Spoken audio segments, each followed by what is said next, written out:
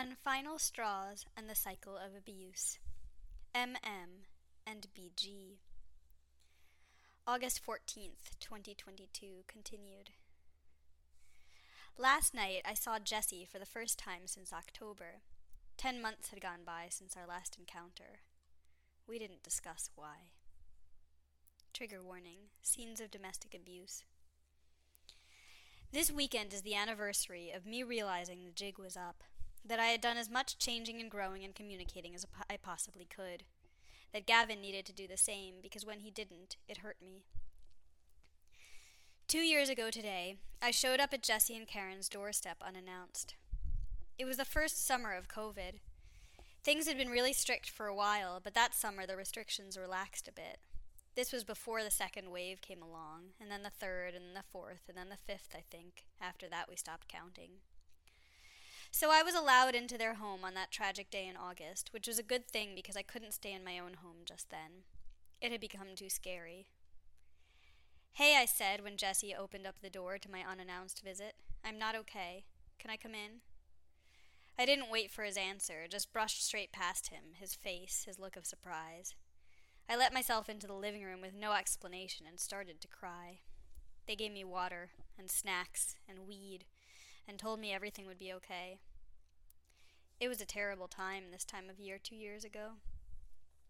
Part of me is tempted to write the play-by-play for you. I still remember it, practically second for second. I remember how my body and brain just sort of stopped, how I realized I couldn't pretend anymore, how I couldn't pretend that what he was doing was okay. I couldn't pretend it didn't hurt. I couldn't keep pretending. I remember slumping down defeated onto our kitchen floor, numb to the world, numb to everything. It was a day like any other day when he was a jerk to me just like normal, but it was the insult that broke this submissive servitude, one insult too many. The final straw was when he scolded me for not making him lunch. The funny thing was, I wanted to make him lunch. I lived to make him lunch. So I had offered to make him lunch and then stepped out onto the terrace for some fresh air just before going back inside to make him the goddamn lunch. And that's when he scolded me and my world just came crashing down. Eventually I picked myself up off of the kitchen floor and made myself go to Parc La Fontaine. When I left, I didn't tell him where I was going or what I was doing. When I was there, I didn't answer any of his texts, nonchalant at first, then increasingly concerned. Of course, he didn't voice his concern, not with words, just with emojis and stupid commands that I didn't care about anymore because for years I had prioritized my love for him over all else. And now, on that day, I had started prioritizing the love I had for myself. I wished the two loves could be compatible, but I realized that if they weren't, he had to go. Mistress helped me see that, actually. On a different park bench, later in the day, after I'd left a letter and snuck out of the house again, I cried it all out on the phone to her. "He's not nice to me," I said lamely, in one of the biggest understatements of all time. "What do I do?" She didn't seem surprised. "Think about yourself, Lorelei," she said to me, and it reminded me of that time way back when I first got to know her, when she lay me down and told me that I was powerful, that I just needed to find my power. And the other time when she had commanded me to love myself. "Think about yourself, Lorelei," she repeated. "Where do you want to be in 5 years? Where do you want to be in 50? With or without him, what do you want?" That's when I realized that when I was an 80-year-old woman, I could live peacefully with the memory of being a consenting BDSM sex slave for a few years. As an 80-year-old woman, I thought I could laugh at how that episode of my life had gone ridiculously, horrifyingly, broken consentingly wrong. But, I realized, if that same 80-year-old woman were still trapped in this nightmare, well, God help her. So that's when I got the hell out. Well, no, not exactly. That's a major oversimplification. That's when I started to get the hell out. It's when the puzzle pieces started to fall into place, when I began to see the patterns in his behavior for what they were. The absence of his taking responsibility for his actions. The apologies that blamed it all on me. His unkindness, my isolation from friends and family, the way he used his master role to justify all sorts of horrible things that I had never actually consented to, the way he used my submission as a way to manipulate me into thinking my own feelings and boundaries were bad, his consistent violation of my emotional, physical, and sexual boundaries. When you study domestic abuse, you learn about the cycle of abuse. 1. It begins with a honeymoon stage, where the love is intoxicating and you're promised the world. 2. Then there's the tension-building stage, where things start not to feel good. This should also be called the chip-you-down stage, the gaslight stage, the manipulate-your-insecurities stage. By now you're invested, though. You love your partner and you think that so much of this is your fault anyway. If only you can say the right thing, do the right thing, it will go back to how it was before. 3. Parentheses. It is so unfair, you know, what the victim blamers say about how the injured party in a relationship with domestic abuse just doesn't have good self-esteem. We don't start out that way, you see. Not necessarily, anyway. Sure, if you're lacking in confidence, it helps. But everyone is lacking in confidence in some way, shape, or form. We all have insecurities. Part of the incredible thing about falling in love with a good person is that we can share those insecurities with our partners. We can be held and treasured for who we truly are. It's the most incredible feeling in the universe. But God help you if the person you love is an abuser. Because they will take your insecurities and they will use them against you. You won't feel it at first, of course. That's why you make yourself vulnerable to begin with. But then, slowly at the beginning and then picking up speed, they take that thing you fear and tug upon it. When you feel the tug and cry out, they will tell you it's your own fault. You are insecure about that thing already, so that makes sense. You accept it. You are left thinking that if you could only change, the relationship wouldn't feel so ugly. The abusive environment is where the confidence goes to die. 3 for real now. Then there's the acute explosion. Something goes terribly wrong. There's a verbal and/or physical outburst. This is followed quickly by the honeymoon stage, now dubbed the recapturing stage, in which the abuser says nice things, buys you presents, and promises it won't happen again, often while managing to insinuate that the problem was your fault, or blaming drugs or alcohol. One day I'll write about Gavin's love bomb, his ultimate proposal to win me back. That was a doozy.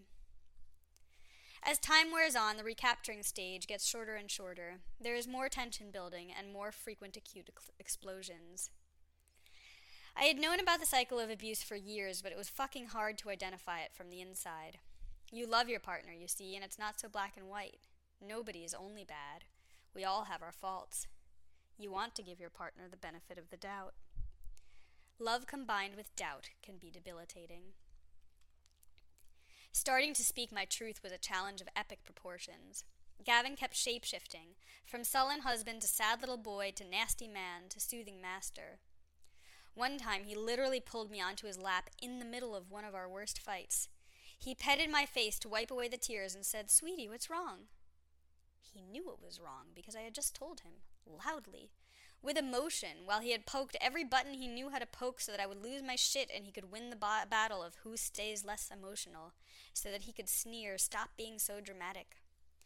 Dazed and confused at the abrupt change in tactic, I leaned my face on his shoulder and let him hold me. "Everything's going to be okay," whispered the man who had just made me feel like dirt. "Don't worry," he crooned, and I let him guide me to bed. I could keep going with the play-by-play. How I talked to Mommy on that fateful day, to my brother, to Gail, and to Master. How I met him that night for drinks, expecting an apology. How there was no apology, just an off-color joke that made me wince. Then, as we went to sleep, he started issuing commands.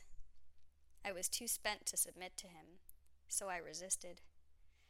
I understood then that he was trying to reassert his dominance. It was so stupid.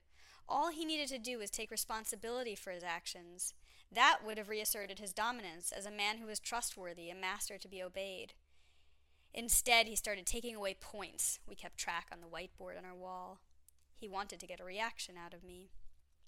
For once, I just didn't react.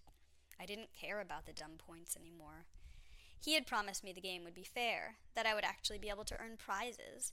He gave me the tiniest sliver of hope that submitting to him could be like it was in the beginning, when I got wet from the sound of his voice and he made me feel like the only girl in the world, when he made me weak in the knees, when I would do anything for him. But the game didn't work. It never did, because no matter how much of a good girl I was at the mercy of his whims. I would earn points painstakingly slowly, and then with one fell swoop he would take them all away. That night, on his quest to prove a point, he erased a month's worth. I was apparently at -4,000. That night I stopped caring and saw his actions for what they were. the petty tantrum of a child who has been given what he wanted for too long. A couple days of roller coaster rides later, I ended up back at Karen and Jesse's apartment because at home it felt like I was going to choke on the air I was breathing. Gavin showed up. I hid. Jesse took him out for drinks.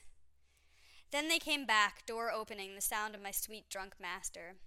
Gavin was always more affectionate when he drank. Here he was now on their couch, snuggled up to me. Still no apology, but at least there was hope because he was speaking to me now. On average, it takes 7 times for a victim to leave his or her abuser before it will stick. We walked home hand in hand. On the way up the stairs, I said, "You know, Master, we just have to be able to have the tough conversations, that's all." "I get it. Sluts'll be sluts," he said. I felt a pang, but chose to ignore it. After all, we had reclaimed slut as a good word, hadn't we? The mood was still jovial as I made my way into the bedroom to fold the laundry piled on the bed. Things seemed so promising that maybe we would go to sleep happy tonight. Then I heard his voice from the other room, and now it sounded darker, more dangerous. "So we're always going to have to talk about things, huh?" "Well, yes," I said, stunned, because wasn't that obvious? "We will, and that's okay." I don't remember exactly how the argument went from there. I just know it was violent and painful, every muscle in my body spasming as I tried to explain. The whole argument took place just because I had the audacity to tell my husband that every now and then a conversation would be necessary. "So you want to take all the fun and joy out of a relationship?" he asked bitterly. "No, of course not," I said. "I mean, maybe a little. If your fun includes hurting me, then I need it to stop. All I'm asking is for you to stop hurting me." That's when he proposed that we call off our sub-dom dynamic. It was a strange thing going from submissive to just me. Nothing had changed, and yet everything had. I no longer needed to do as I was told. I no longer had to define myself based on his definition. I felt like death, suddenly conscious of a year's worth of emotional injuries. I lay in bed all the next day, dragging myself out to work only late in the afternoon because I couldn't miss that one particular meeting. I felt like my body had been bruised all over, even though I didn't have any marks. I knew profoundly that I could never submit to him again. Meanwhile, he was completely confused. He had spent so long forcing me to only ever tell him what he wanted to hear that he couldn't believe what he was seeing. He was completely bewildered that I no longer wanted to spend 2 hours every evening massaging his feet. We went rockily along. It was tense but okay, and 4 days later I finally started to breathe a bit more calmly. That's when we had a fight like a wrecking ball that tore through our condo. "I guess I'll go get a new submissive," he told me. We had just had a dinner together without incident, and I had dared to think we were okay. Now, this. "You know," he continued, "since you aren't giving me what I need." "Okay," I said dully, "if that's what you decide." Since that didn't get the reaction he had been hoping for, he began taking our wedding photos off of the wall. It took me 2 months to leave. I'm proud of myself because it could have taken a lot longer. One day I'll write about that process. It was intense. 5 years prior, I had suffered a concussion, one that put me out of work for 6 months. Every day I had experienced an overwhelming dizziness, brain fog like you wouldn't believe. This was worse than the concussion. My brain hurt from everything I could suddenly see. It hurt even more because of the sway he still had over me. He may not have been my master anymore, but he was still my husband, and I still loved him. Plus, I had just spent the better part of a decade putting him before all else. I had been trained to see things from his point of view. I suddenly realized now that his point of view was not, could not, be mine. And so all the houses of cards began collapsing. We experienced the cycle of abuse at lightning speed because now I was speaking up, calling his bluff. I was no longer tolerating his bullshit. Finally, we completed one last revolution of the cycle, the last one as cohabiting partners anyway, and I left. I got on a bicycle with nothing in my backpack but my laptop, a change of clothes, and my favorite floppy-eared blue stuffy. I headed to Gale's with the intention of spending the night to clear my head. I never went back. My head is much, much clearer now. MM and BG.